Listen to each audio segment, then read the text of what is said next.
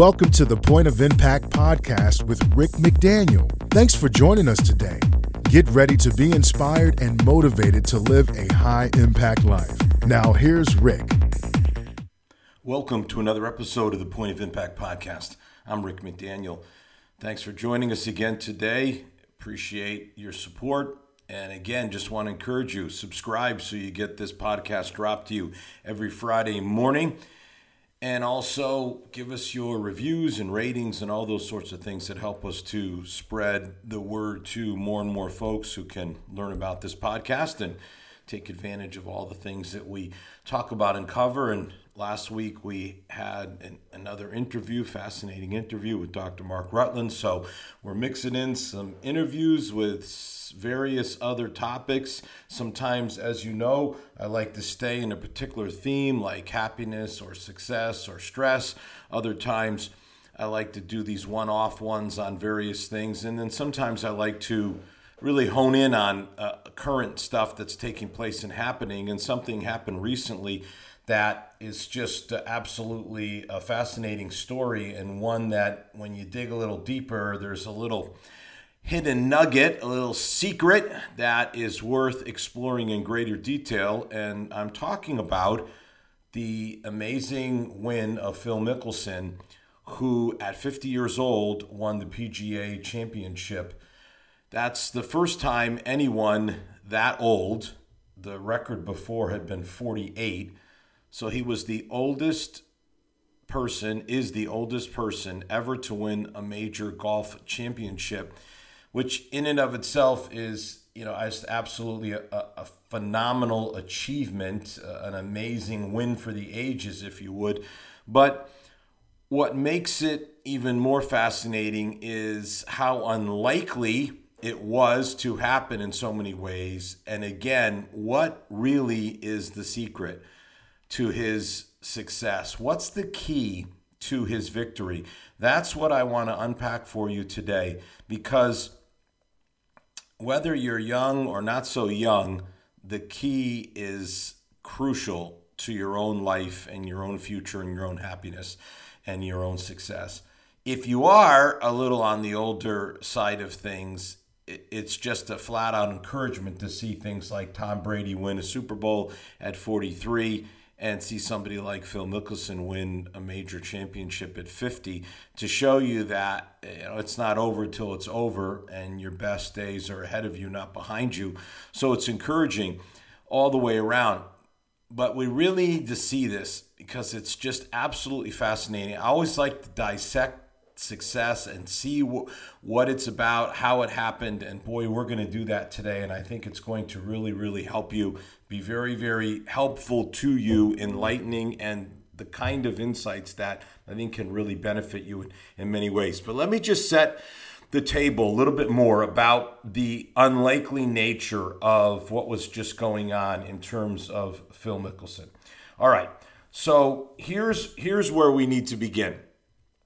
Phil had not in the entire season ever finished any tournament in the top 20. Not the top 10, which is generally how you talk about it, but you have to go even farther to the top 20. And the result of that is that he had slid all the way to be ranked number 115 in the world. And just to show you how major championships work, 99 of the top 100 players in the world were in the PGA Championship. The majors bring all of the great players. Regular tournaments, guys will skip. You won't have a strong field, or the strongest. You'll have a strong field. You won't have the strongest field. The majors bring out the strongest field. So here, 99 of the top 100, and guess who wasn't in the top 100? Phil Mickelson. Not there. Ranked 115.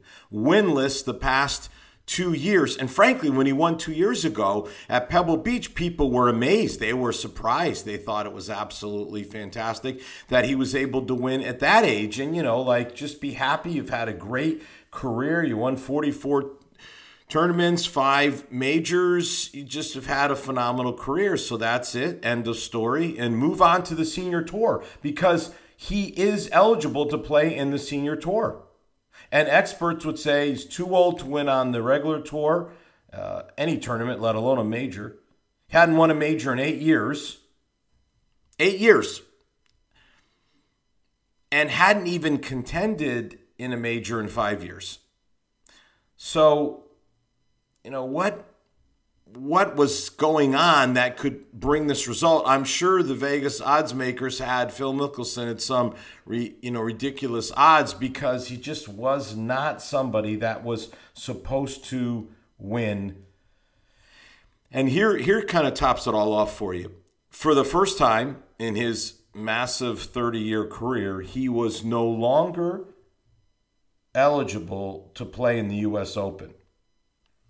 Now, if you know his story, and if you don't, here it is. He's won 5 majors, and he had won a PGA and British Open, Masters 3 times, but never had won the U.S. Open, though he holds the record for the most runner-up finishes. 6 times he was runner-up, but never won the U.S. Open. One U.S. Open, he had it all but won, and just completely blew it on the last 2 holes with some very questionable decision-making about what he attempted to do. That'll go down in the books for sure. But, of course, what will go down in the books the most is going to be what he just was able to accomplish.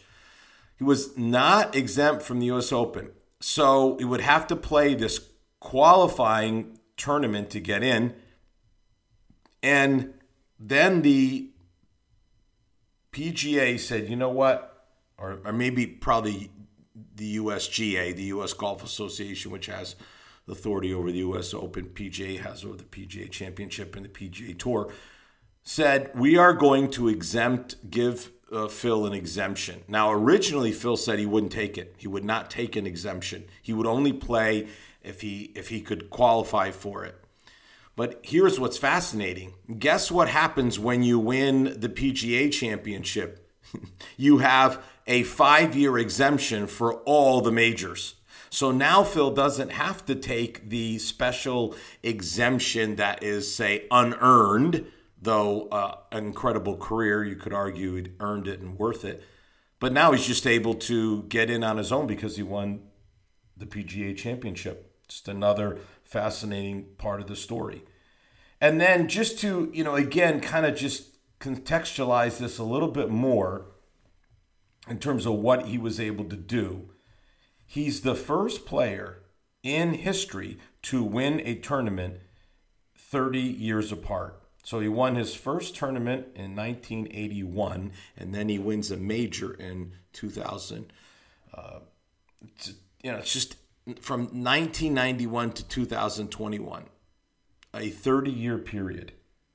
Just an amazing accomplishment. First tournament, he actually won when he's an amateur, when he was still at Arizona State in 1991, and then 30 years later he wins a tournament. Also, one of 10 players to win a major in 3 decades. So just some amazing accomplishments, no matter how you slice it. So let's just kind of break down some of what he said after his victory that gives you some insight, but really it's what he said about 10 days before that is the key to this whole thing. So here's what he said right after the victory. He said, "This is just an incredible feeling because I believed it was possible, but everything was saying it wasn't." So he believed it was possible, but the results didn't show it. I mean, you haven't even had a top 20 the entire season. You're 115th in the world. There's nothing there that would say that it is possible, but he believed it was. Now, was that what the key was, his belief in himself? Certainly important, no doubt about it. I'm not discounting it, but it's not the key. It's not the secret. It's not the secret sauce. Now, in an interview after his victory, he said it was his love of the game and his willingness to put in the work. Well, Total keys to success as well. Belief is definitely one of them. Confidence, you have to have it. A love for what you're doing, you have to have that. And then a willingness to do the work, hard work, just effort. There's no substitute for it. So these are all success principles, no doubt about it. Confidence, passion, love of the game, and effort. Confidence, passion, and effort are you hear me talk about it. You can go back and listen to previous episodes. I've written about it. Those are absolute principles for success. No doubt about it. Hugely significant and hugely important, but still not the key. All right, here it is. 12 days before. This is what Phil tweets. This is a tweet he sent out. I failed many times in my life and career, and because of this, I've learned a lot. Instead of feeling defeated countless times, I've used it as fuel to drive me to work harder. So today, join me in accepting our failures. Let's use them to motivate us to work even harder. The secret is how we respond to failure. How we respond to failure. That is the secret. Because no matter who you are or what you do, failure is a part of life. We cannot always win. Losing is a reality. Even if you were to have, one of my sons had an undefeated season, for instance, in football. You can have an undefeated season, but you can't have undefeated forever. Everyone loses. Everyone fails. The key is, how do we handle failing? Phil knows how to respond to failure. And now he's achieved something no one else has ever done. So it's all about our response to failure. In my book, Turn Your Setbacks into Comebacks, I talk about this. In fact, it's in the first chapter. It's in the first chapter of the book, because if you're going to have a comeback, the first thing you got to deal with is the setback and the failure. Chapter 1 of a comeback is believing that you can have a comeback, and that means you've got to look at your failure. And by the way, how about if I just take a pause here and just want to remind you again, in less than a month, Saturday, June 26th in Atlanta, Georgia, huge event, live event, Your Comeback. One day, 9 to 5, Dr. Mark Rutland, who you heard from last week, talking about how to have an organizational comeback, professional comeback, business, ministry, church, whatever you want to call it, comeback. And I'll be speaking on how do you have an individual, a personal comeback. 6 sessions. It's going to be an absolutely phenomenal event. YourComebackEvent.com is the website where you can learn more and register. YourComebackEvent.com. Just really encourage you, YourComebackEvent.com.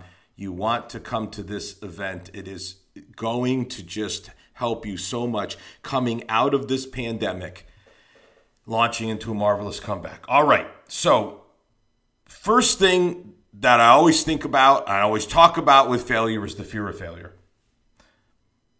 In other words, before you even get into your failures, it's the fear of failure. The fear of failure paralyzes so many people, they never even attempt to pursue their dreams. The fear of failure can be more damaging than failure itself, because the fear of failure keeps you from ever trying when, in fact, things may work out, but you'll never know. Because the fear of failure keeps you from even attempting. There are so many people that deal with this right from the start, the paralyzing fear of failure. You have to overcome that right from the start. Psychologists call it awfulizing. That's the term that they use. It means we inflate failure to such ridiculous proportions. We make it so terrible and so awful and so humiliating, so crushing, so embarrassing. So we blow it up, and then it keeps us from moving forward to pursue our dream and take the risks necessary to do it. We've got to get past this fear of failure, this idea that, it's not even worth attempting because the end result is just going to be so bad. The end result could be absolutely fantastic, but you'll never know that if you allow the fear of failure to paralyze you. If you awfulize, if you just go through and say, oh, it's going to be so embarrassing. I mean, so what? So what if it doesn't work? I am on my 7th startup right now, which is to say I have started 7 different things in my life. And not all 7 have been successful. Now, some of them have, and very successful, but some of them not. Big deal. Big deal. No one remembers the things that didn't work. They know the things that I've done. They know the things that have been successful. You just have to be able to say, I'm not going to allow the fear of failure. I mean, here's what it comes down to. Failure is not reaching your goal. That's not failure. It's not setting a goal. That's failure. Failure is not fulfilling your dream. Failure is not even having a dream. Failure is not having a setback. You're going to. Failure is refusing to attempt a comeback. So we have to get past, just right from the start, the fear of failure. So you say, oh man, what Mickelson did was so amazing, so incredible. And the fact of the matter is, it was, but you can do something amazing and successful in your life, whatever that is. Whatever your passion is, whatever you have the passion for and are willing to put in the effort and work, you have to say, I'm not going to let the fear of failure, that it might not work, keep me from attempting it. See, failure isn't final. Failure only becomes final when we become negative and we quit trying. Failure only becomes final if we let it become final, when we're not brave and courageous. But when we keep trying and keep risking and keep advancing, guess what? We can have victory just like Mickelson. Same victory is victory, just victory on a golf course, victory in business, victory in a relationship, victory in finances, victory in your health. All different types of victories, all different type of success. Failure is really just this, feedback. It's marvelous, educator. Failure shows us what doesn't work. There are so many successful people who failed their way into success, which is to say they tried this, they tried that. Walt Disney had 7 failures. But he learned, took the feedback from all those failures, and then he became a massive, gigantic success. I mean, who doesn't know the name Walt Disney? Everyone does. Anyone remember his 7 failures? No. If you're honest, could you even say today, as you're listening to this, that you even knew he had 7 failures? Probably not. All you know is the theme parks, the network, the massive success. Failure is feedback. It teaches us, don't do that again. There you go. There it is. Don't do that again. What's the classic definition of insanity? Doing the same thing the same way and expecting different results. So what does failure do? Failure coaches us to do it a different way. It shows us what doesn't work and forces us to find new approaches. That's good. That's a good thing. It's not a bad thing. It's a good thing. Innovation, new ideas, creative approaches.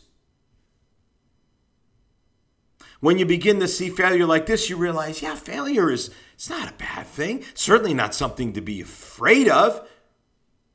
And again, as Mickelson said, I've been defeated countless times, but I've used it as fuel. So join me in accepting failures.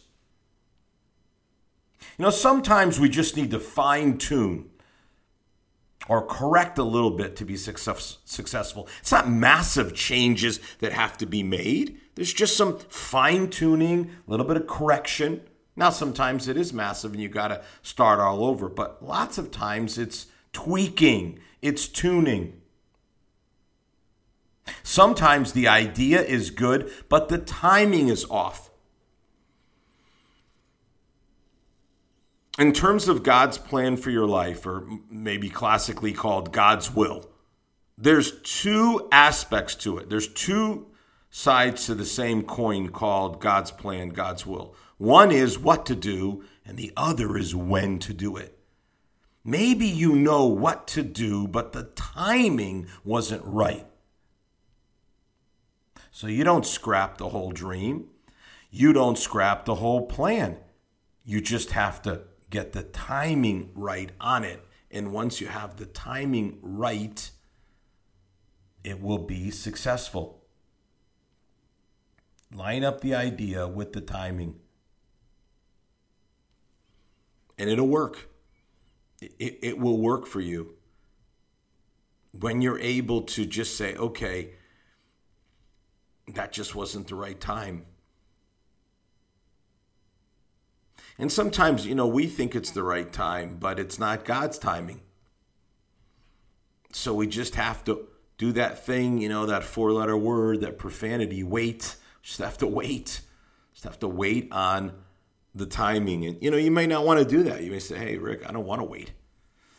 I know. I understand. Believe me.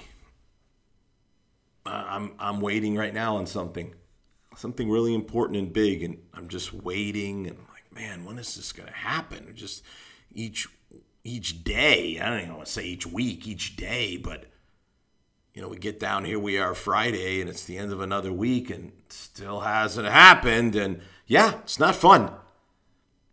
But you know what's even worse than that? Going ahead and doing it when the timing isn't right and having it fail.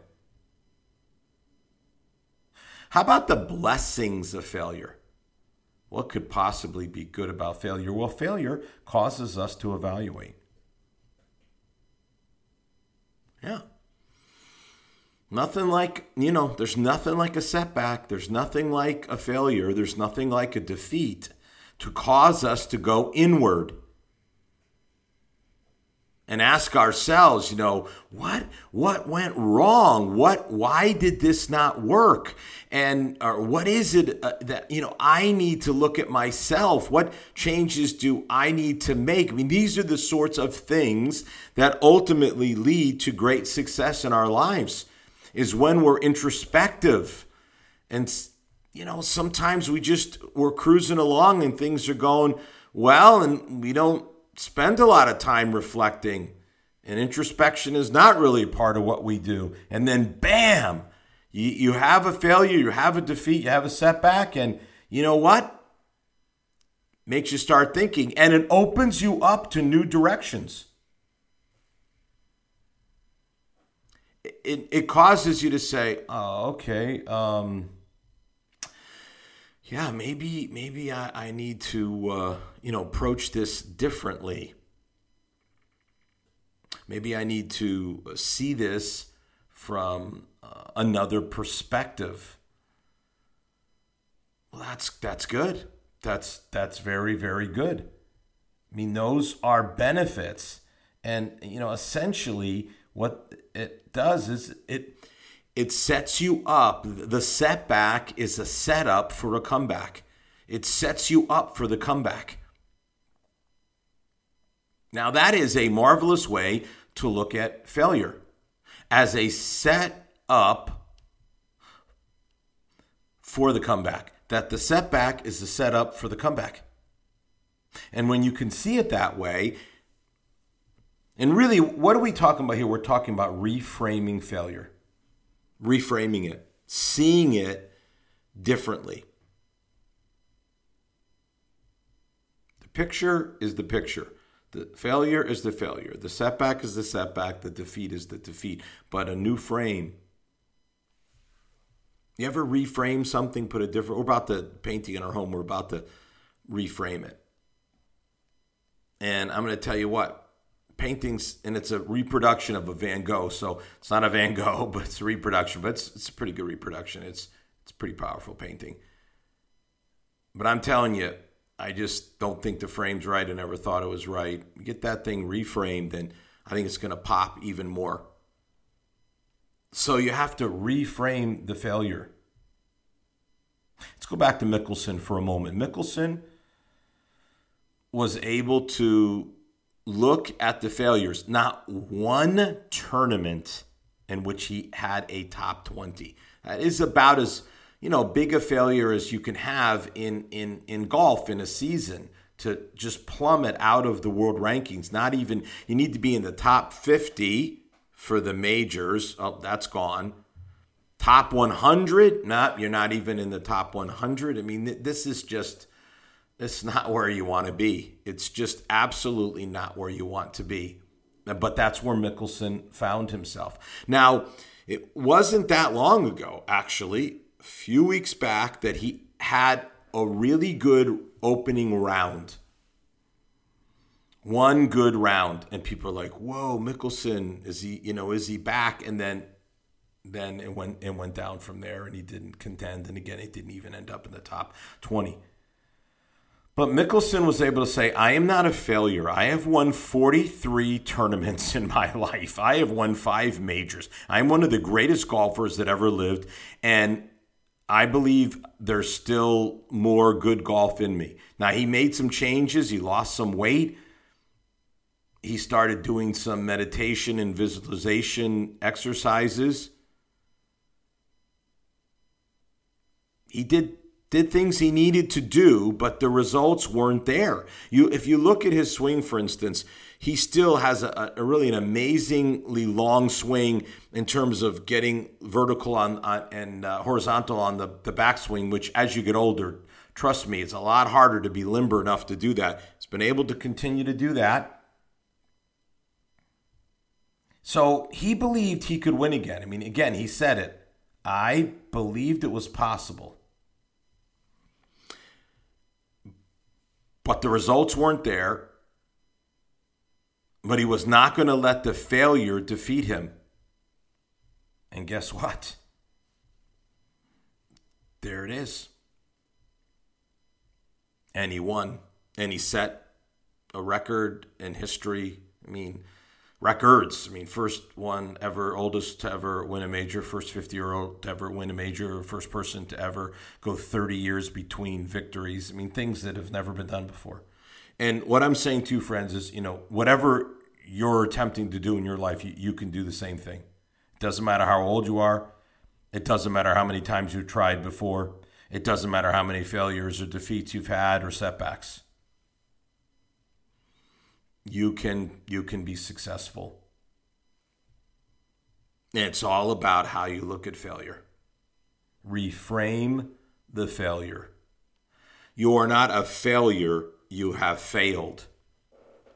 Failing becomes failure when we give up and quit. Up to that point, it's just we failed, but we're not a failure. And if you keep after it and just keep moving forward, don't let failure bring fear into your life. Use it as feedback. See the blessings that come from it. You can have victory in your life. You can have success in whatever you're trying to go after in your life. And I hope that you will, because we're being inspired by somebody who's done it and tipped us off with a little of the secret sauce in a tweet before it ever even happened. The same thing can happen in your life, failure's not final. You keep going after it, keep taking those risks and those chances, and just see what can take place and happen in your life. And I know it'll be good. Have a great week. I'll see you next week on the Point of Impact podcast. You've been listening to the Point of Impact podcast with Rick McDaniel. Thanks for tuning in, and we look forward to you joining us for our next episode.